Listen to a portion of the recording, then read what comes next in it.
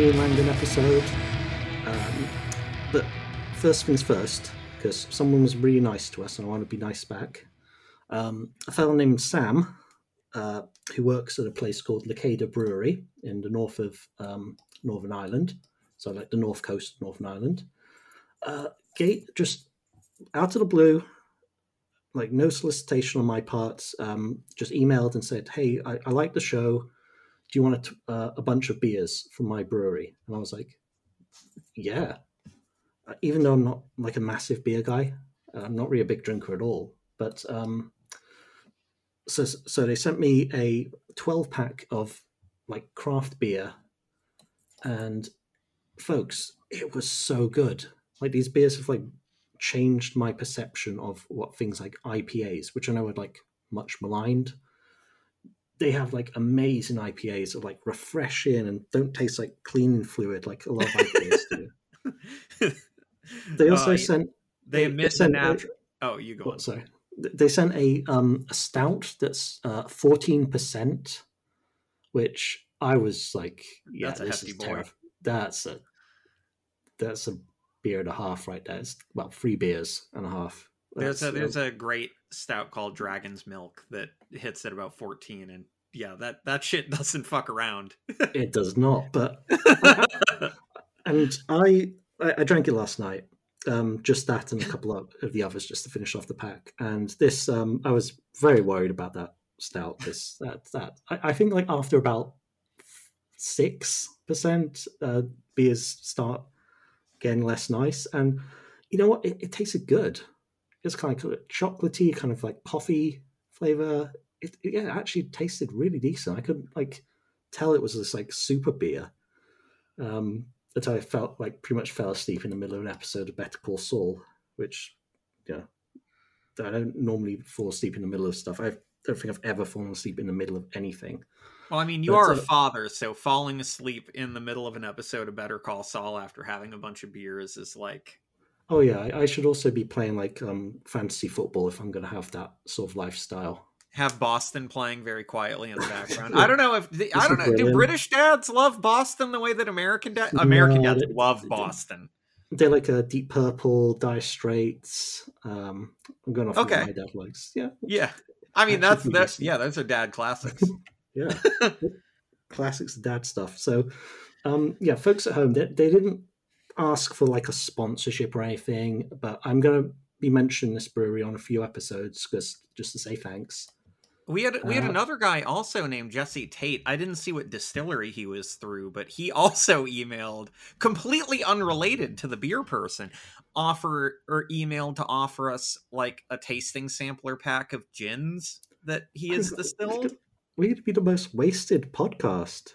This is so good. Like, what's really funny is people might think based on how we speak that we're typically wasted, but we're fucking sober Sally teetotaler pieces of shit. So making us incredibly intoxicated feels like an exciting new frontier for us to explore. Yeah, what if we're just like very calm and normal?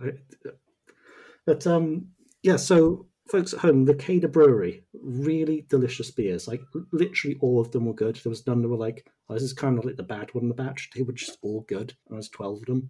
They mentioned that they'd done an Ursula K. Le Guin themed sampler pack or something around the time that she passed, and that was an immediate like, okay. You got my attention. Oh, and they're also a cooperative. So, there's not some boss getting all the money. They share the money between themselves, I guess. And just great beers. Go buy them, please. But to bring us down, to bum us all out, we're going to be talking about some sex crimes today. Yep. So obviously trigger warnings. We don't normally do a lot of trigger warnings because we don't really know what we're going to say. But here we will be talking about some, pretty grim stuff. But it's not all doom and gloom because we're going to be talking about wrestling again.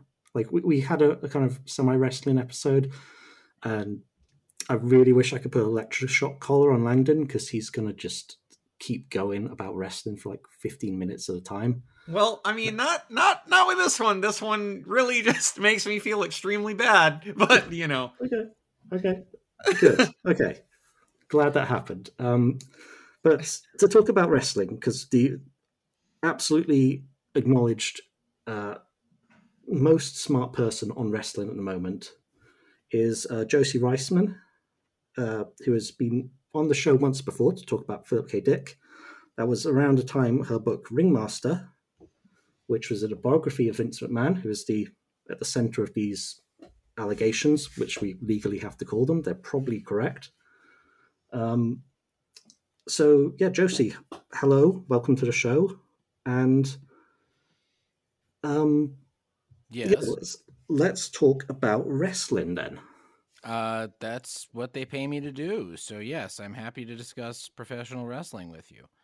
Good. Also, you speak so highly of me. I don't think I'm nearly the expert on pro wrestling as a whole that you give me credit for, but I certainly am a PhD in Vince McMahonology. Nice. That must have been a really troubling degree to acquire. Yeah, well, the graduation ceremony was me coming out as trans. I finished the first draft the same week that I decided to live my life as a woman. And those two things are not unrelated. I wrote an essay for Polygon that's going to be in the back of the paperback as an appendix called Wrestling Turned Me Cis, Then It Turned Me Trans, which is about how my teenage wrestling watching was very wrapped up in the performance of trying to be a boy at a time when I was hitting adolescence. And then, excuse me, the experience of watching it as research for this book was very different. I was already out as bisexual, but it really helped me come to a new perspective about myself. So anyway, that's getting way far ahead of things, but that's cool. That's the kind of stuff that happens when you go for your McMahonology degree. Wow. I'm guessing probably not a very common reaction to wrestling. Well, you'd be surprised, actually. There's a lot of, right now, there's a real groundswell of queer and trans wrestling, at least in the United States. I can't really speak beyond that. But in the US, among independent wrestling promotions, which are legion, they don't make much money, and the people who are in them are day players, who have other jobs. But when you go around the country and you see all of these little indie wrestling outfits, more and more of them are run by, for, and with queer people and trans people. We're having a paperback release party. Excuse me. Sorry.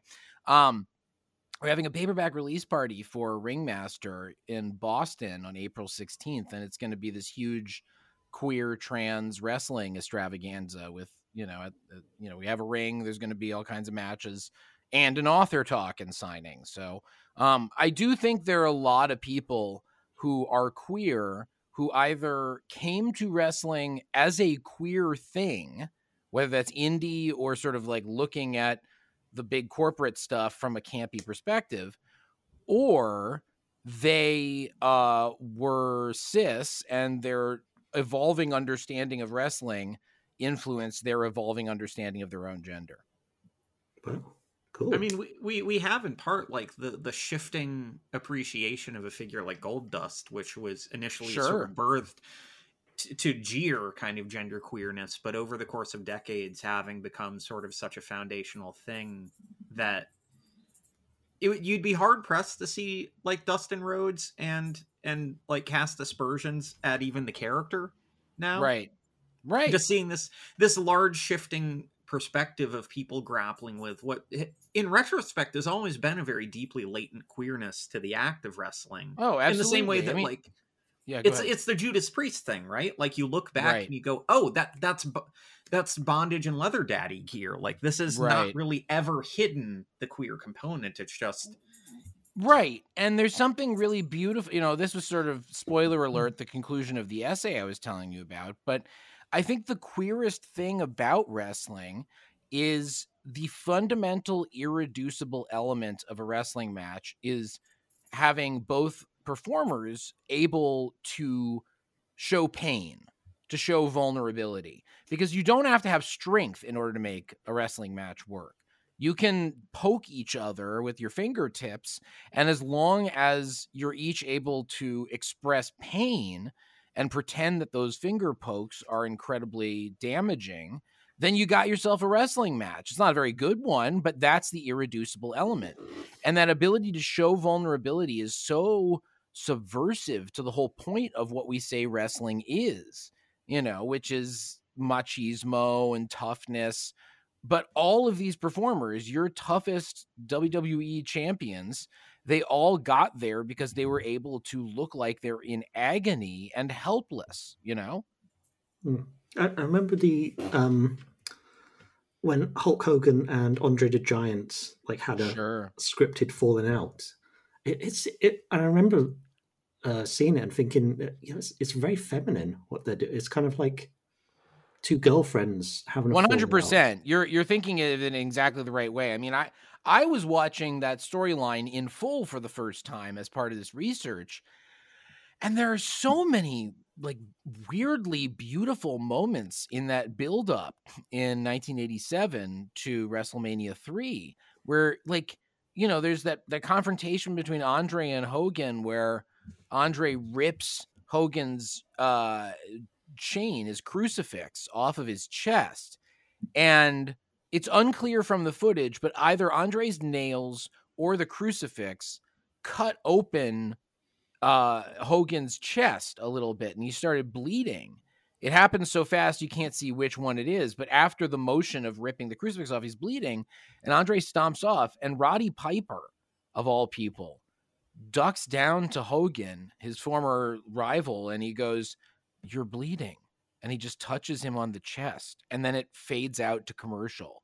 It's a very tender, weird moment, but that's the kind of stuff that makes good pro wrestling work, is these powerful, very often because of the way wrestling has been misogynist in the past, powerful male relationships that involve, like you say, the Judas Priest comparison, these incredibly sexual and gay terms where you're like, men yelling at each other, "I want your ass," we just take it for granted. But that was the whole Attitude Era, was them saying that to each other over and over again while also saying no homo and gay bashing. It's a very confusing art form, but there's a lot of majesty in it when it's done well. So I'll admit I haven't actually read Ringmaster. We kind of how dare you? Well, at least you're open enough to admit it. Most of the time I get it on these places and people say they've read it and then sound completely shocked when I tell them any information from the book. So I'm totally fine with you being open about that. Good. Yeah, I think this may be my first interview with an author where I actually haven't read the book first. But well, that I'm less honored by, but no big deal. I'm kidding. Yeah, this is the very first interview that I'm unprepared for, and I wanted you to know I chose you for that. I was like, it's only wrestling. How smart can you be? I don't need to own up on this. There's some dudes in trunks hitting each other and being gay about it. It's not. Okay, anyway, Bruno, what I was going to say. Who's this Bruno Smarties figure? What I was going to say is I have listened to a bunch of podcasts you've been on and read a few interviews and stuff like that. And Great. I know from that, however brief that research was, that the concept of kayfabe is a huge thing in your book. Yes, it is. As it should be in many other books. I think it's a very important topic that goes under-researched because it comes from this bastard art form. I've long held that learning about kayfabe and sort of the face-heel dynamic as emergent from that has made me a substantially better literary critic. And even 100%. Social critic. Because all of a sudden... for me, it's social critic. Yeah, because once you understand kayfabe, and especially the mutated version of kayfabe we have now, which I dubbed neo-kayfabe, a lot of contemporary politics and culture messaging, in business and the arts, it all starts to make a lot more sense when you realize that there is no real clear distinction in life, a real firm boundary between fact and fiction. You can coexist with both fact and fiction on a single topic, on your entire worldview, whatever. And kayfabe is all about that. It's about the true suspension of disbelief, where you are suspending yourself between those two poles of truth and falsity, and if you want, I can sort of give you my little rough history of kayfabe, but I don't know if that's what you were asking. Go ahead. Okay, great. Definitely. So, terrific. So, kayfabe is this possibly Pig Latin term. No one really knows the linguistic origins of it. It may have been Pig Latin for be fake, but whatever the exact origins are, it emerged from the carnivals of the late 19th century. It was a carny talk term, and wrestling also largely emerged from those wells. You had these traveling athletic troops at a time post-Civil War when there was rising interest in organized sports and wrestling, because a lot of Irish Americans who had learned wrestling in the old country went around and taught it to people and did it during the Civil War. And because you had conscription, you had lots of people being exposed to it. You have lots of people getting into wrestling, and because of the nature of carnivals and traveling circuses, that sort of thing, you never want to have too much left to chance. So a lot of these traveling athletic troops, and this was true across the board with all sports, a lot of these would do what was called hippodroming. They would just completely fix whatever sport they were doing. It would just be, let's give them a good show and we'll tell them it wasn't fixed. And eventually that gets rooted out of most sports. But for reasons that no one can totally put their finger on, wrestling manages to exist in this bifurcated existence where, on the one hand, you get legitimate wrestling that comes out of the wrestling stream. And that is the kind of wrestling you'd see at the Olympics or at a high school, that sort of thing. And then you also have something called wrestling, which is not a legitimate sport. And its dogma, this thing that is eventually called professional wrestling, its dogma is kayfabe. It retains from the late 19th century carnivals something that everybody else, at least ostensibly, discarded. And what kayfabe is, I'm always on the hunt for like the best elevator pitch for what kayfabe is.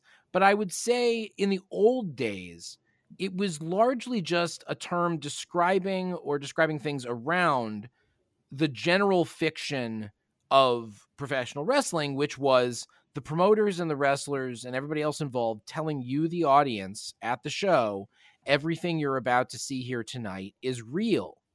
And the reality extended from the legitimacy of the wrestling matches, that they were real sporting competitions, all the way to these are these real characters. These are real people, not characters, that the people you were seeing tonight really are that way outside of the ring.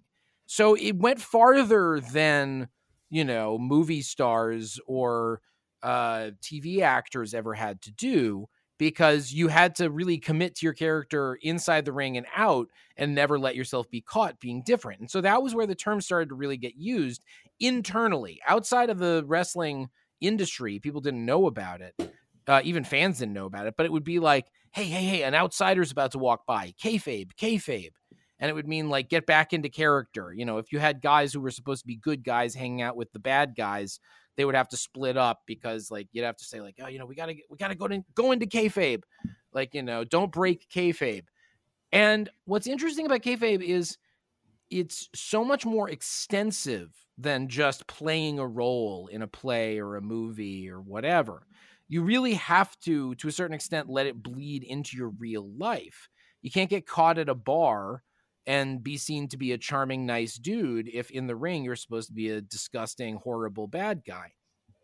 So already there was this element of real life and fiction bleeding together. But what happens in 1989 is, after about a century of professional wrestling being a thing, you end up with the death of kayfabe, because Vince McMahon and his wife Linda McMahon, who were running the World Wrestling Federation at the time, they wanted to get deregulated. And they also wanted to beat some lawsuits. So in official testimony that they didn't widely publicize, but was on the record, they said that their product was as real as the Harlem Globetrotters or the circus, which was a very roundabout way of saying, look, we're doing a fake thing here. They would say, like, we're doing entertainment. These are exhibitions. They would sort of dance around it, but basically they admitted that this was all fake. And in 1989, after a few years of this deregulation and lawsuit campaigning, they end up getting caught in the act of deregulation by the New York Times, the failing New York Times. The New York Times ends up reporting on the deregulation effort in New Jersey. And side note, fascinatingly, they like totally dropped the ball about what the real story was, because really the real story was them kind of trying to do deregulation and get rid of worker protections and pay less taxes, all of that. But the New York Times runs the headline, and it ends up being kind of epical. They go, the headline, if I recall correctly, was, "Now it can be told these wrestlers are just having fun." And I know, I'm not making that up. It was just, the whole thing was an expose that, ta-da, wrestling is fake, something that had been revealed in countless reports before. I like the idea of it being an expose that wrestling is fun. Well, that's sort of what it sounds Everyone like. is having a good time. Well, and it's like a terrible thing to say, because like the whole industry was going to hell when it came to worker protections. Yeah. Not that there'd ever been many, but because of the successful deregulation, there were fewer health and safety inspectors there. And these guys were all getting pumped up on the juice all the time. They were doing so many steroids and other miscellaneous controlled substances. So what ends up happening is kayfabe dies.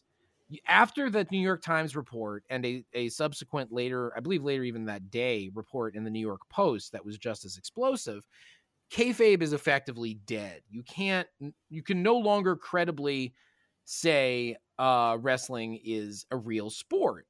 And for a few years, wrestling really suffers. And I think the key reason is because kayfabe had been killed. And you end up with these matches and these gimmicks and arcs, especially in the World Wrestling Federation, but also in WCW in the early 90s, that are so fanciful and silly and have no rooting to them. Well, you don't like Kane as a big evil Christmas tree? No, God, no, not my thing. But I actually do kind of like it in its way. But it was not getting people juiced up, because there was no element of reality anymore. It had flown off into the far reaches of fancy and fiction. So what ends up evolving first in Japan and then at WCW and ECW, and then finally it explodes at WWF, is this new approach to kayfabe that I call neo-kayfabe, where in a nutshell, you're telling the audience not what you're about to see here tonight is real. If anything, you are, maybe not explicitly, but the viewer is if they have any intelligence at all or any context at all, they know that what you are saying to them is, hey, everything you're about to see here tonight is fake, so don't worry about it. You don't have to be afraid of it. You don't have to be worried for the safety of the performers. It's all fake, and that's fine. But wouldn't it be interesting if you saw something real here? Or wouldn't it be interesting if you saw something real beneath the surface starting to poke its head out? Wouldn't it be interesting if you had your theories about what's really going on behind the scenes? And that's where the magic starts now. Is this choose your own reality, where you're not saying, I believe that everything that I see tonight is real.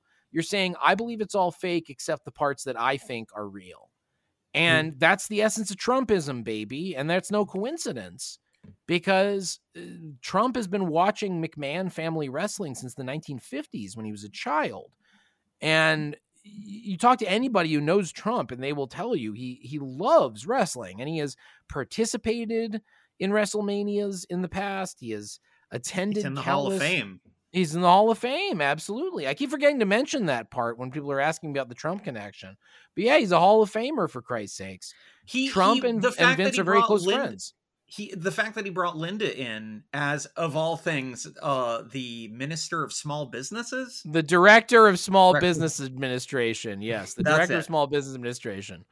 And you're like, okay, yeah, sure. The WWE, the noted small business, a company that is a mere at least factor of 10 larger than the next largest wrestling promotion in all of history. Like, not just now, but like ever. No, ever. That's the thing. Vince really did take that market and remake it in his image for about 40 years.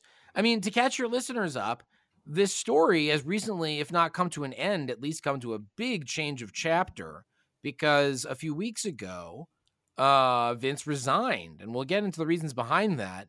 But that's an epical moment for pro wrestling, because we have not known a world where wrestling is not done either by, in imitation of, or in direct defiance of Vince McMahon since like 1984, 85. Yeah. And Vince McMahon wasn't just like the owner. He was a character. He was Mr. McMahon. Yes. Well, first he was an announcer. He was an announcer Yep. for many years, which was very interesting and a curious choice. But then, yes, in 1997 and 1998, he enters the storyline as his character, Mr. McMahon. And that was fateful as well. There's a lot of classic scuttlebutt about his the almost like psychosexual component of his father, who is the owner of the WWF, which was what eventually became the WWE, specifically forbidding Vince from hanging out with wrestlers or becoming a wrestler himself, and slotting him forcefully into the commentator role that then leads to the whole era of him becoming a wrestler. Also, for our listeners who may be putting something together based on some stuff Josie said, the connection between kayfabe and the world of the occult is also not incidental. It's not. These overlapping worlds of the articles of faith versus articles of reality in the late 1800s coming through wrestling was the exact same stuff coming up through, say, like the reemergence of lodge culture with like the Theosophical Society and the Hermetic Order of the Golden Dawn and all these groups that claimed to be thousands of years old. Like the Rosicrucians did something similar. The Masonic Lodge basically got reinvented in, I think, the 1600s, but claimed heritage going significantly further back than it actually had. The entire career of Aleister Crowley is more or less one of kayfabe, where like biographers digging into his life can find barely any fucking evidence of the absolutely batshit stuff that he told everyone that he did, and that for the longest time in popular culture, and even like some academic space, people just believed that he did. Like, oh yeah, no, he fucked a goat. Yeah, absolutely. And he drank kids. And it's like, no, you promote an image of the character and you sell. Correct. And it's like, there's a brain hack that people can't get around, where if you create a character with your name and do obscene things under the name of that character, or at least attribute obscene things to that character, then people have a lot of but you make it clear that it is a character. It kind of messes with people to an extent that they can't sort fact and fiction, and they don't really try. They just sort of go with whatever sounds the most interesting to them.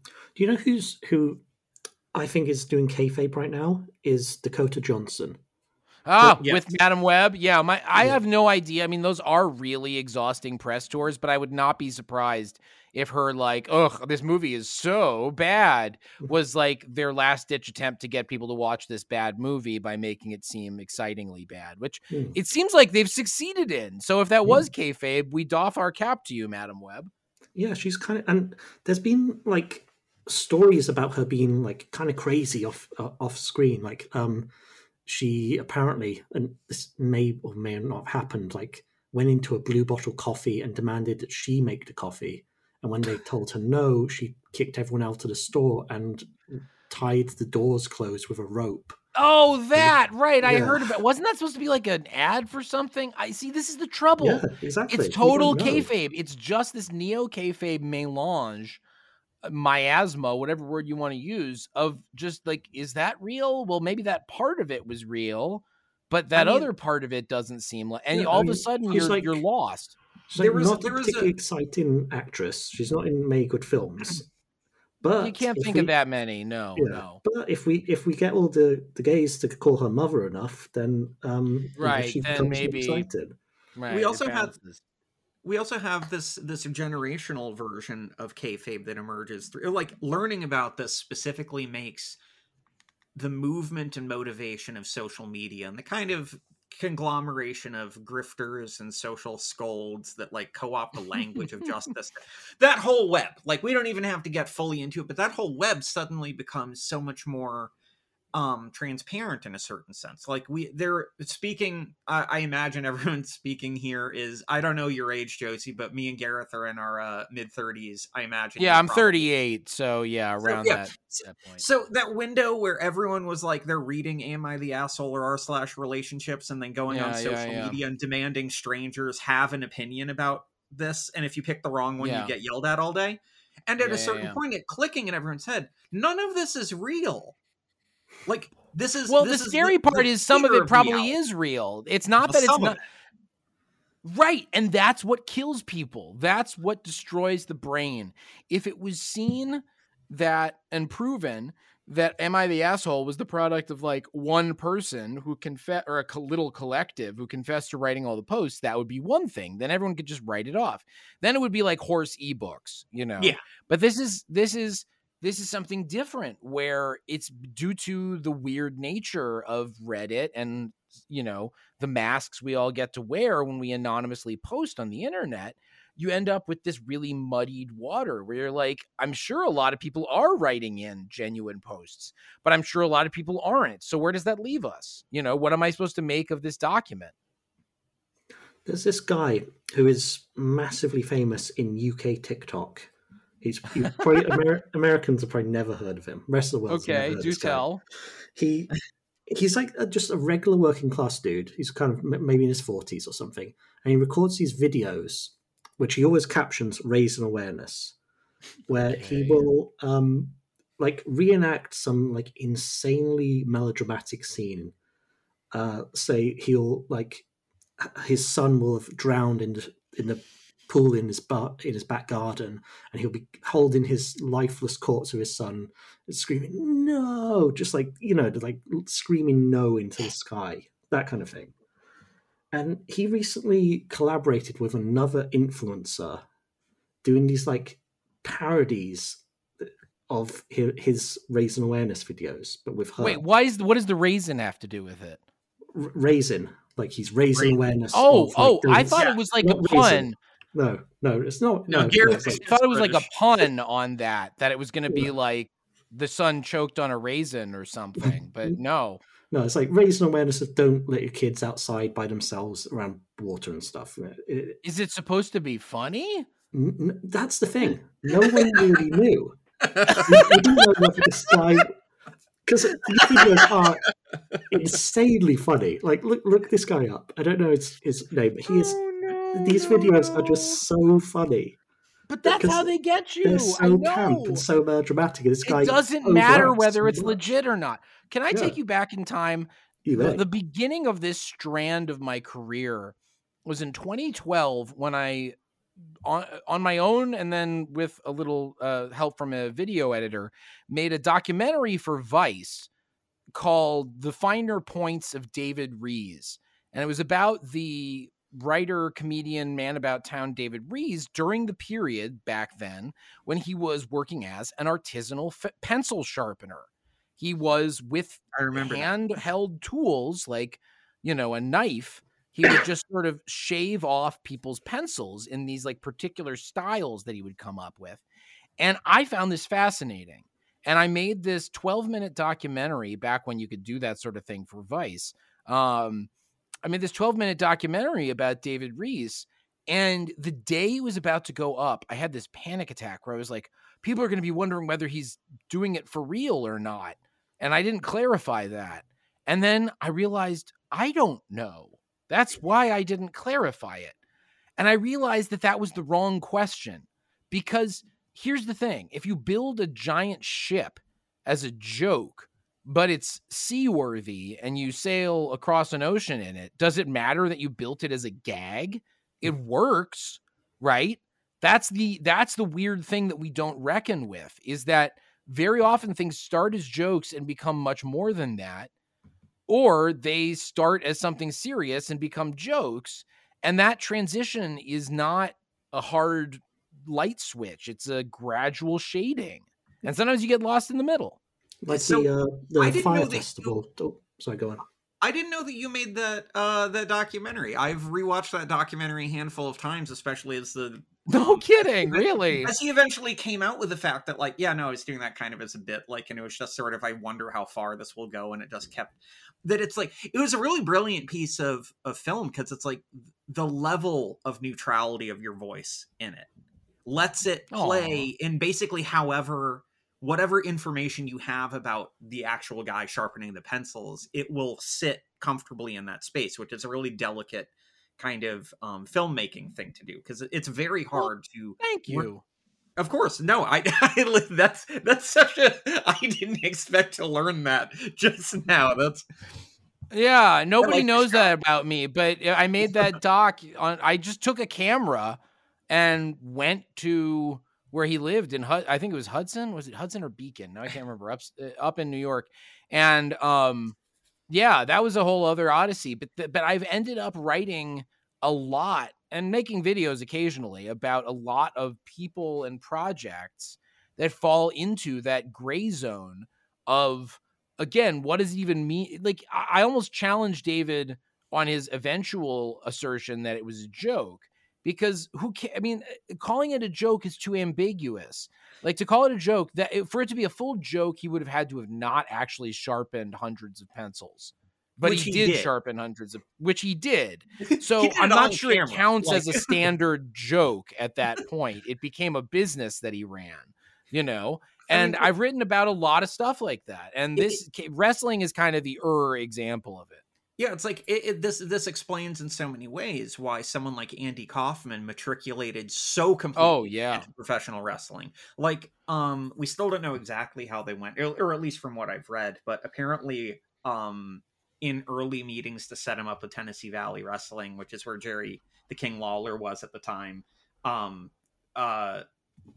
they apparently like kind of leveled with him about what was going on, and like there's the mutual admiration of them sharing notes about, like, wait, so you will straight up just live a completely different personality just to fuck with people for no real reason? You want to wrestle? And he's like, I've been a childhood massive mega fan of wrestling. Of course I'd love to. Wow. Just, I forget exactly how, but it was something along the lines of, like, there's this mutual recognition of, like, his mode of comedy. Yeah. Eventually got hit. The kayfabe of his world got so deep that people didn't believe he had fatal cancer when he did, even though he was telling people explicitly. Like, that's been very famously documented, such as in award-winning feature films. But that meshed so perfectly with a world of professional wrestling in which the exact same thing was going on. It's just, well, it's interesting that you bring up the Kaufman part, because the most important document that I read that inspired me and guided me in writing Ringmaster was this very obscure essay that I found in a footnote. You can find it online at the San Diego Reader, because it was originally published in the San Diego Reader, SanDiegoReader.com. It's called The Last Wrestling Piece. The headline that it has online now is "Not Everything Stinks About the World Wrestling Federation." And it's written by this, not just some random rock critic, the first rock critic, Richard Meltzer, who's often forgotten, but who was, you know, Richard Meltzer. So Meltzer, was one of the first people to write in a critical mode about rock and roll. And he wrote songs for Blue Oyster Cult, but he was also a huge wrestling fan. And he was the first person to really sound the alarm about what the implications of Vince McMahon's brand of wrestling and his takeover were. He wrote this very like gonzo post Hunter S. Thompson, sort of post Tom Wolfe, although he was responsible for a lot of that too, so I shouldn't just lay it those other two's responsibility. But it's very, a lot of capitalized words and weird punctuation. But if you can meld with the overall vibe, he talks a lot about stuff that is relevant now, and he ends with Kaufman. And his whole thing is he is forever tormented by the question. He calls Andy Kaufman the rosebud in wrestling's attic. He talks about how he needs to know at what point.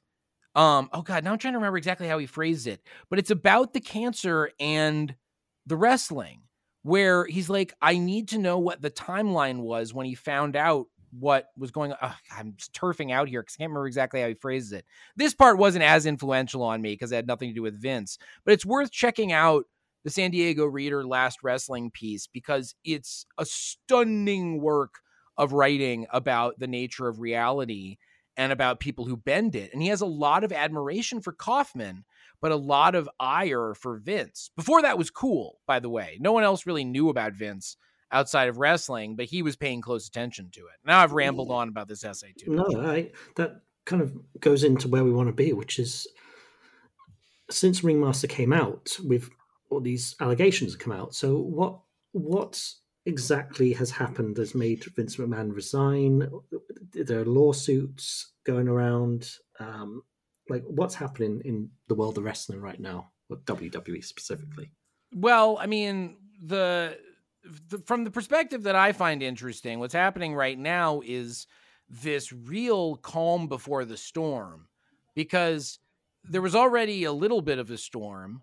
I shouldn't say a little bit. It was pretty momentous. Like I said, Vince had to resign, but we're now in the calm before what I think is going to be a much bigger shitstorm, which is whenever the lawsuits and the federal probe into Vince McMahon finally come to roost and there's actual discovery and trials. Who knows what could lie ahead, but there's a lot of legal problems that Vince has, but also that WWE and its parent company, TKO, and that company's parent company, Endeavor, which is owned by Ari Emanuel, they are facing a lot of problems just in the immediate, or at least semi-immediate future. Because what happened recently was Vince McMahon, after, oh God, you never know where to even start the story because it's such an epical. I keep saying epical. I've got to stop saying epical. It's the third time I've said it in this conversation. But look, sometimes we naturally find a deep resonance with a word. I know. It just, it feels, a lot of this does feel like that. So I guess that's what it just keeps coming to mind for. But Vince McMahon was slapped with a new lawsuit from a woman who used to work for him named Janelle Grant. Worked for him at WWE, I should say. This former WWE. Was she a wrestler or was she? No, she was hired. According to this lawsuit, she was somebody who lived in Vince McMahon's building where he's been living since he separated from Linda, which is not official, but according to this lawsuit is de facto true. He lived in this building. This woman, Janelle Grant, also did, and allegedly the building manager linked the two of them up because she needed a job, and he said he could help her get a job. And as you might imagine, there were lots of conditions for getting that job, allegedly, of sexual favors and such. It was very uncomfortable for her, but she went through with it. She was somewhat desperate. She got the job as, it was like an administrator coordinator. I mean, it was this sort of paper title that didn't really have any function, because her use to him was as, allegedly, as a sexual object, as a sexual toy to be passed around within the company. And we don't have to get into all the details, but there are details that are alleged in this lawsuit. And some of them were very gruesome and disgusting. They add up to sexual harassment, sexual assault, and even sex trafficking, the allegations do.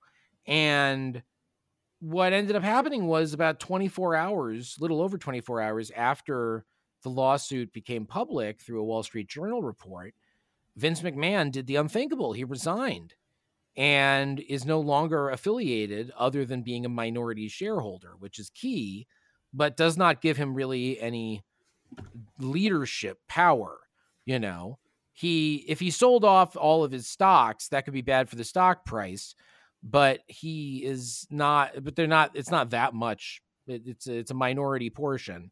And he used to be the majority shareholder, even during the period when he resigned during a previous wave of sexual assault allegations, sexual misconduct allegations. When he'd resigned that previous time in 2022, he still had the financial power to bring himself back anytime he wanted, which he did. He got this company sold, and then these allegations came out. So he's resigned, and the future is very unclear, but there is a federal probe into Vince McMahon's sexual misconduct that has been ongoing for a while, and reportedly it has expanded to include the sex trafficking allegations. And the allegations implicate other people. The other people are not named yet, but some of them you can figure out who they are just from logical deduction, and others will likely, be identified at some point in the future. And even beyond those individuals who are pseudonymously identified in the lawsuit, if these allegations are true, if even a fraction of these allegations are true, a lot of people at WWE knew what was going on and were actively aiding and abetting it, or at least allowing it and not reporting it. And that's going to be a real problem once there is more serious investigation in courtrooms and other settings into what was going on and who knew what when. So it's a really confusing time. And that's not, I'm not going to get into like the storylines of what's going on. That's not as important, I think. Mm-hmm. Although it is kind of interesting that The Rock is back. And I say that not because I'm like, marking out, dude, the Rock's back. Quite the opposite. Like everybody else, I'm somewhat astounded that The Rock came back. And there are a lot of people who are very upset about it. Now, they're not upset about it because it's such a possible distraction tactic from the Vince news. It all happened right around the same time. It's more hated because people think The Rock is disrupting Cody Rhodes's shot at WrestleMania. Like, it's dumb reasons to be upset about it, which may well be the exact intended reactions that WWE is looking for. But nobody seems to be paying attention now, again, to the WWE culpability in these Vince McMahon allegations. But Vince McMahon's goose does seem to be largely cooked among wrestling fans. Like, I think it went too far and he became a bit of a joke. Without getting too deep into naming things, it was one of the most damning features of this, which I should say, this is me saying it, not you, and technically we're talking about allegations, so all that normal sort of statements there. I don't think terribly many people were, or at least I wasn't, shocked by this news. I was obviously deeply unhappy. No one was happy learning about this, but it's something that there had been unsubstantiated, but like a lot of rumors hovering around for a while, and it felt, at least to me, like a very grim confirmation of like the worst possible case scenario of a lot of things. And the thing to me that was the most damning was when certain people sort of preemptively stepped up to also file against Vince McMahon, people who are implicated in the charges themselves have sort of stepped up to preemptively hand over to the judge more information. You mean John Laurinaitis you're talking about? Yeah. That, like, there's something... I should have said he actually is named by name in the lawsuit. I should have mentioned that, but yes. Yeah, so John Laurinaitis, who's named by name, made a point to put a statement out through his lawyer that a lot of the things, at least per his lawyer's statement, a lot of the things in those allegations are true, and that he has sort of evidence of pressure on his end for some of them. Now, obviously, that's still, this stuff is still to actually see a proper courtroom, so technically it's all still allegations, but there is something especially damning to, because that's also never happened before, of someone that close to Vince.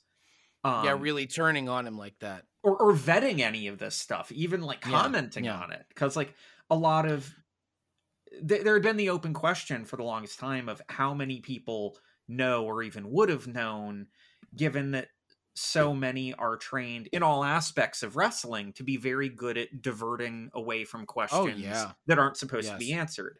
Like that's the fundament of kayfabe, is sometimes like, wait, weren't you and Roddy hanging out like backstage? Misdirection, sleight of hand, exactly. And so it raises this question of like the very real, that becomes sort of frightening for someone who wants to watch a product that we know is, you have to be kind of, your head has to be pretty deep into the sand to not know that wrestling is pretty distant from a purely ethical product.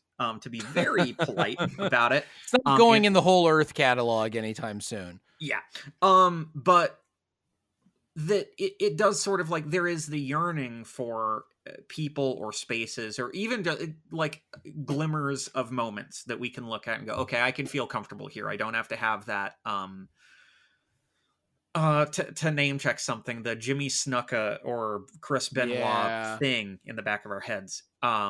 Yep. That and if you want information about those two, Google it. You're not going to like it. Or read Ringmaster the book. That's right. It would have been a crazy shock if that did not get mentioned at any point. Yeah.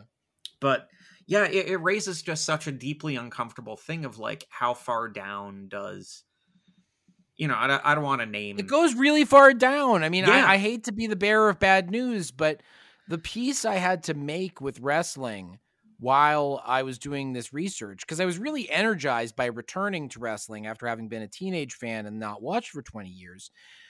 But at the same time, I'm learning about its dark underbelly. The piece I had to make with it is, this is, excuse me, this is sort of the case for any creative industry, that if you were to dig deep enough, you'd find out. I mean, the movie industry, for Christ's sakes, come on.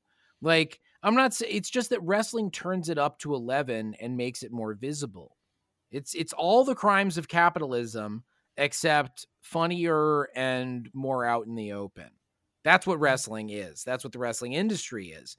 So it really forced me to ask big questions about all art that I watch, where I'm like, I think I would find that there's this kind of depravity in a lot of different industries that have created art that I love.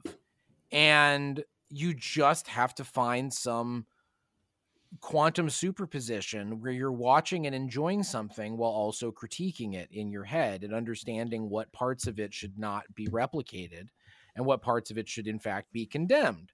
But of course, then there's still the problem of you're paying, unless you're pirating, which I can't endorse or condemn. You're paying attention, at least, if not money, to the product that is being created by unethical people, which thus rewards them. So you're kind of caught, until the revolution comes. It's really hard to get out of that bind. Yeah, it's the classic Iconian problem that he brings up in the essay in which he names hyperreality. I forget what it's called. It's something about his trip to Disneyland, where he's on Main Street in Disneyland in California, and sees a version of America, the American heartland, that's more real than any part of the American heartland ever has been.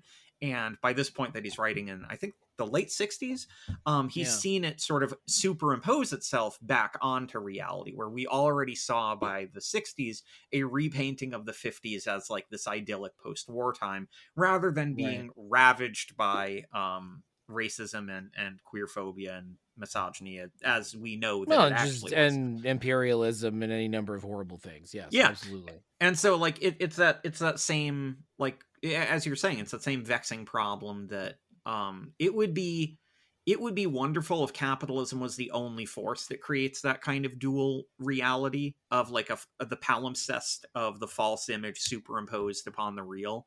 But it sadly seems like it's just a recurring problem throughout. Yeah, I shouldn't blame just capitalism, but I mean, capitalism does do it, to be fair. But... I more meant until, I don't know, there's some new evolution in human existence where we can move beyond that. I mean, that's always the question. Like, I wrote this essay for the New York Times, if you'll forgive the expression, back last year, about how the WWE philosophy of neo-kayfabe was very similar to the overall Republican philosophy during the age of Trump.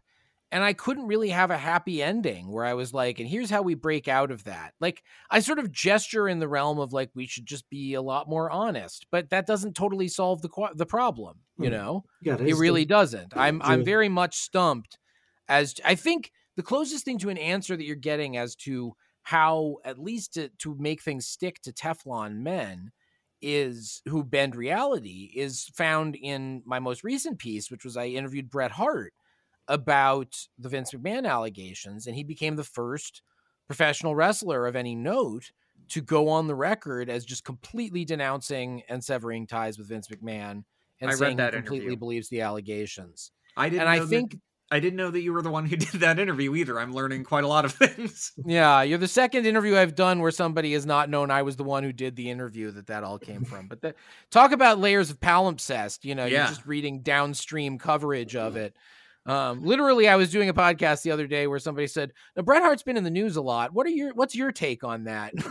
Well, you're like, you're kind of of find he was in the news. Really interesting. Yeah, very interesting. The writer really had some good ideas. But anyway, the point is, I think what turned Bret, according to my interview with him, was the details of the allegations, which are basically a humiliating joke at his expense. Now, the allegation is that he did something at somebody else's expense, but the public perception of that allegation is he looks foolish, disgusting, weak, pathetic, and not in a joke that he wrote. Because he's looked weak and pathetic in the past, but always on his own terms. And this is very much not on his own terms, and there's material harm involved. But the material harm is not, I think, the thing that really has swayed people to reject him. I think it's much more the allegations, and if they believe them, their new perception of him as pathetic and gross rather than dangerous and possibly evil. Yeah, it's a rough time to be a wrestling fan. It's a weird time to be a wrestling fan. I am very, very curious to see what happens next, because if Vince is gone, here's the thing.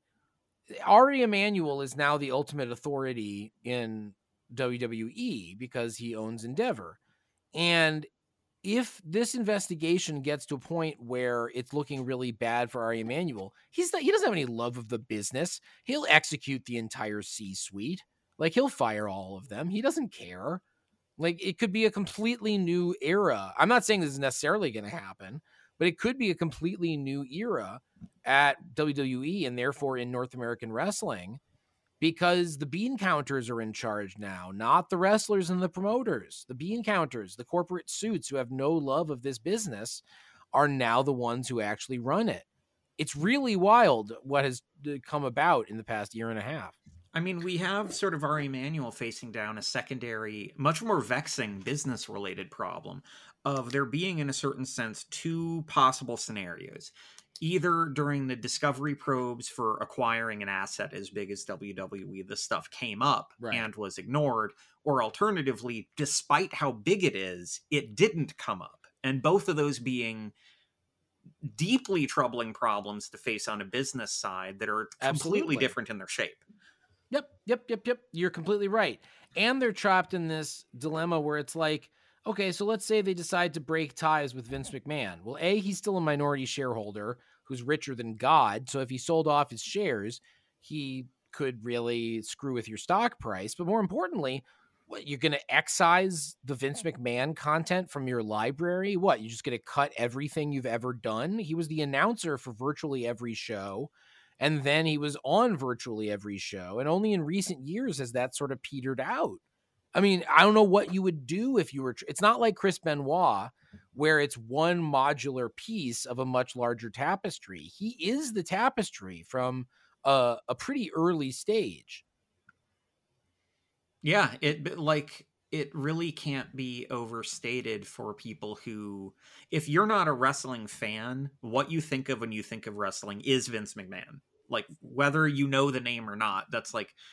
It's especially one of the things that makes something like AEW so fascinating, because that's still very much in a post Vince McMahon mode. Because it has to be. Because like the very few people are going to return to like the Bruno Sammartino, Bob Backlund style of professional wrestling. That's just not really a mode that anyone does anymore. But that's basically what you'd have to do if you wanted to. Well, no, I mean, there's the alternative, which is going in the direction of the alternative that could have come about if it had, and this is a whole separate story that I'm working on, which is in the 80s, you had another approach to wrestling, which was independent of Vince McMahon, influenced in some ways, but independent of him. And that was Glow, the Gorgeous Ladies of Wrestling.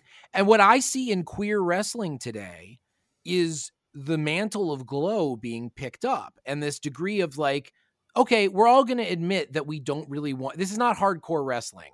We don't want to see people get hurt. And we also don't want to see feelings get hurt in this, neo kayfabe weird messing with reality way. We want to have a good time with this cool art form like Commedia dell'arte, where we have different roles and we mash the roles up and we see what happens. And there's physical action that's interesting. And what I see in queer wrestling these days is stuff that's like influenced by drag as much as it's influenced by, the NWA or whatever the hell. And that's where I really get hope. Is this art form is thriving right now. It's just that WWE is still trapped in the mind of Vince McMahon, even though Vince isn't even in charge anymore. So the hope for WWE, as is the case for virtually everything, it's just got to get a lot queerer. It's got to get a lot gayer, a lot transer. I think that really is, I'm not joking. I really do think that if they had a longer term plan, that's what they would do. But they're just thinking about quarterly profits. I mean, they're like any corporation. Like that's not their concern. But they really, if they knew what was good for them, they'd be investing in queer audiences who really love their product in spite of the fact that no queer content really gets used on there. And when it does end up getting used, it's very often insulting. Now, it was worse in back in the day, but it's still not great now. I mean, you have these like Pretty Deadly, this tag team that are like heels, and they kind of like allude to them being gay, but like they can't even commit to that really, and like allude to them being trans sort of, but they can't commit to that. So it just ends up being insulting while also not really being funny or coherent. And like that's the degree of queer like the real queer content is watching Rhea Ripley. Like Rhea Ripley, the female wrestler, who is unbelievably well built and has this very cool gothy gimmick. Like every queer I know, regardless of gender or sexuality, is completely in love with Rhea Ripley. Yep. But like this is Co-signed. Yeah, exactly. But like this, what'd you say? Co-sign on that, yeah. Yep, Co-sign on that, right? But the thing is, she can destroy me with her thighs if she wants. right? That's Everyone loves Rhea fine. Ripley, but they're not. When are they going to let Rhea Ripley have an intergender match? Like, when is she going to like put Cody Rhodes into a submission hold like everybody would love to see? When is she going to pin Gunther and become the Intercontinental Champion like they already let Chyna do, 25 years ago when they haven't had the ball? They keep trying to bill her as like a second coming of Chyna. Like they even will like in the sort of soft pitch interview process that she has sometimes they'll tease at that. And you can tell she really wants to. Like that's because to be fair, any woman wrestler would want to be in a similar position as Chyna. Yeah, just but like she works real. She already does all these storylines where she's interacting with the male wrestlers because she's in this stable with other wrestlers that are male. So she gets to interact with them, but it's like they can't consummate it because there's still this degree to which they're trapped in these dumb heteronormative roles that Vince McMahon has been obsessed with since he was growing up in the 1950s, I mean, it's not a mistake, and this is me looking square into the eyes of certain. My current bugbear is the baffling rise of deeply trans and queerphobic communists, who I hate with all my heart. Oh God, I hate them with all my heart. Way to embarrass me, guys. But that like pro-queer and pro-trans political positions are as much part of liberatory politics as any other capacity. And like, it's really not a joke to say that like things need to embrace that wing of the world, the same way that we need to embrace certain things of like the deep blackness of a tremendous wing of basically all culture, the working class substrate of everything that you see. Like it's not a rhetorical move to say that, and it's not like a liberalizing move. No, it's like, just that's the mission. That's what you're supposed to be doing. And it's like, if anything, a lot of the argument has been that like, so the flippant version is that everyone's a little bit gay. That's overly truncates the fact that Eros is experienced quite broadly by everyone, and a lot of the more violent responses we see are more self-repression of aspects of self that maybe these people wouldn't pursue a romantic or sexual relationship with someone, but that panic response of I'm feeling a sense of Eros, just sort of the abstract, more primordial form of desire, and I don't know what to do with it. That leads to a lot of wildly destructive acts, not even just within things like homosexual desire or genderqueer desire, but like the general space of a desire which is foreclosed and forbidden, which then creates this sort of libidinal self-destructive mode. I'm getting dangerously close to psychoanalysis, which I also was about hate. to say, we're almost, you're gonna bring up Lacan next? Where should we go with this one? I'm getting dangerously close to that, and notoriously I'm a big Lacanian hater. But you're anti-Lacanian. No, so you don't like Slavoj Žižek. Okay, no, I'm not a Zizek type. No, I'm much more. I won't invite him to the party. It's I'll fine. say his name. Gareth, get ready. Deleuze. Ring the Deleuze bell, everyone. It's got it. You thought I wouldn't get Deleuze mentioned within the podcast, but at the 9th hour or 11th hour. Like C Dews? Because C Deleuze nuts. No, that doesn't work. I'll give that a pass. Yeah. Okay. Yeah. That works. Yeah. I guess a Sea Doo is a real thing. It's those little like water ski bikes. But anyway, that's neither here nor there. I want to just really quick say I did find the line I was looking for from the last wrestling piece. The thing that he's pondering, and I won't get into exactly where he lands, is so what we need to know vis-a-vis possible death knowledge was this, that is wrestling, by choice, Andy's literal final stand? Like, when Andy got into wrestling, did he already know he had cancer and was assuming wrestling is the last thing I want? It's like the thing I want to go out doing.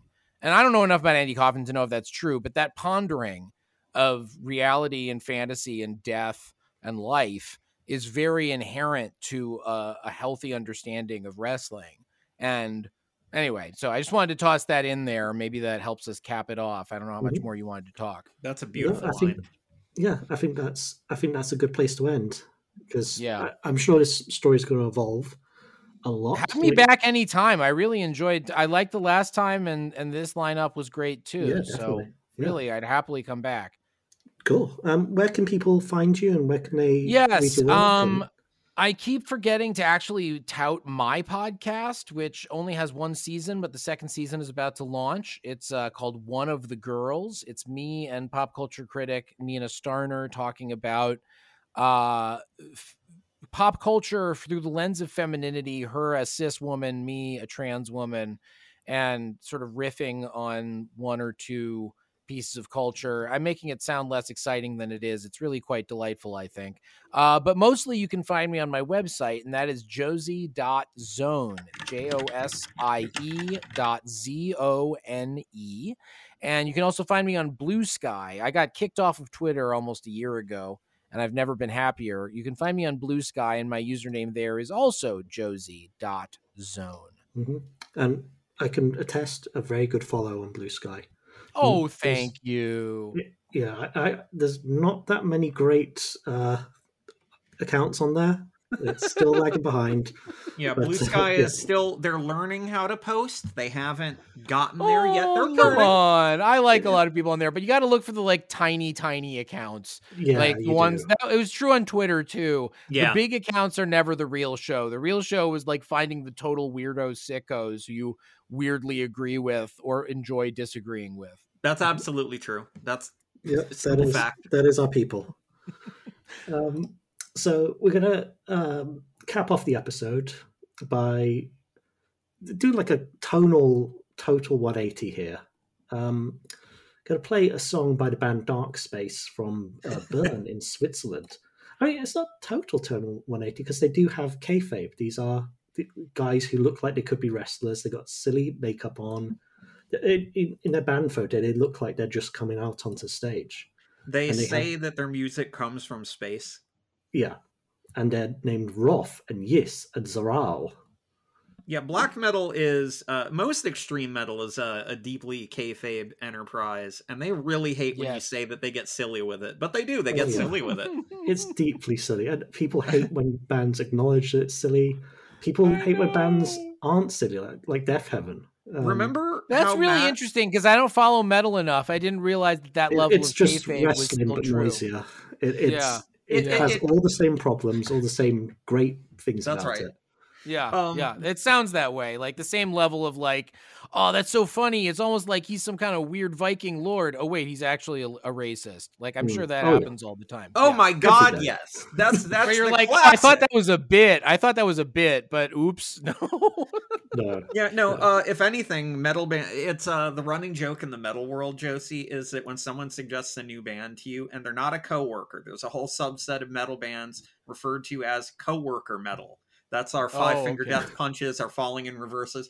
So you hear it from someone else and you go, wow, that band sounds really, and then you turn away from them and you start Googling their name and the word racist or like allegations. And if nothing comes up, you turn back and you go, interesting. That's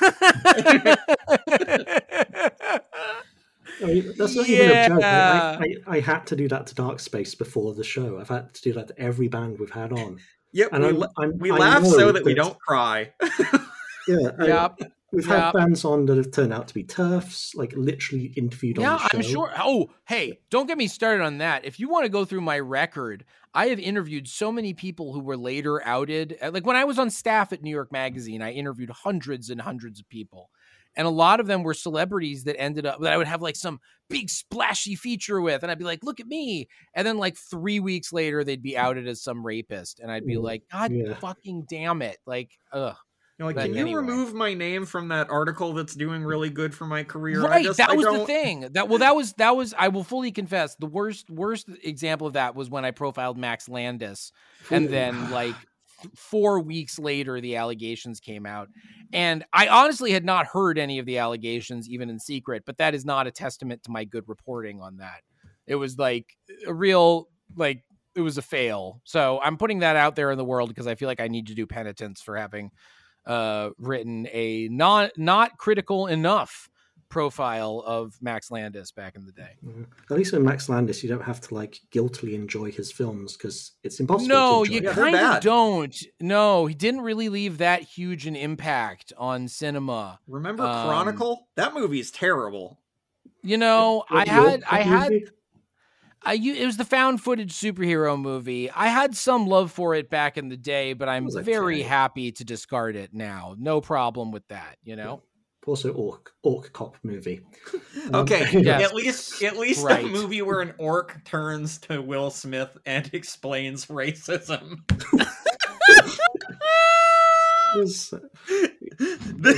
You couldn't have written a better satire. God, what a fucking idiot.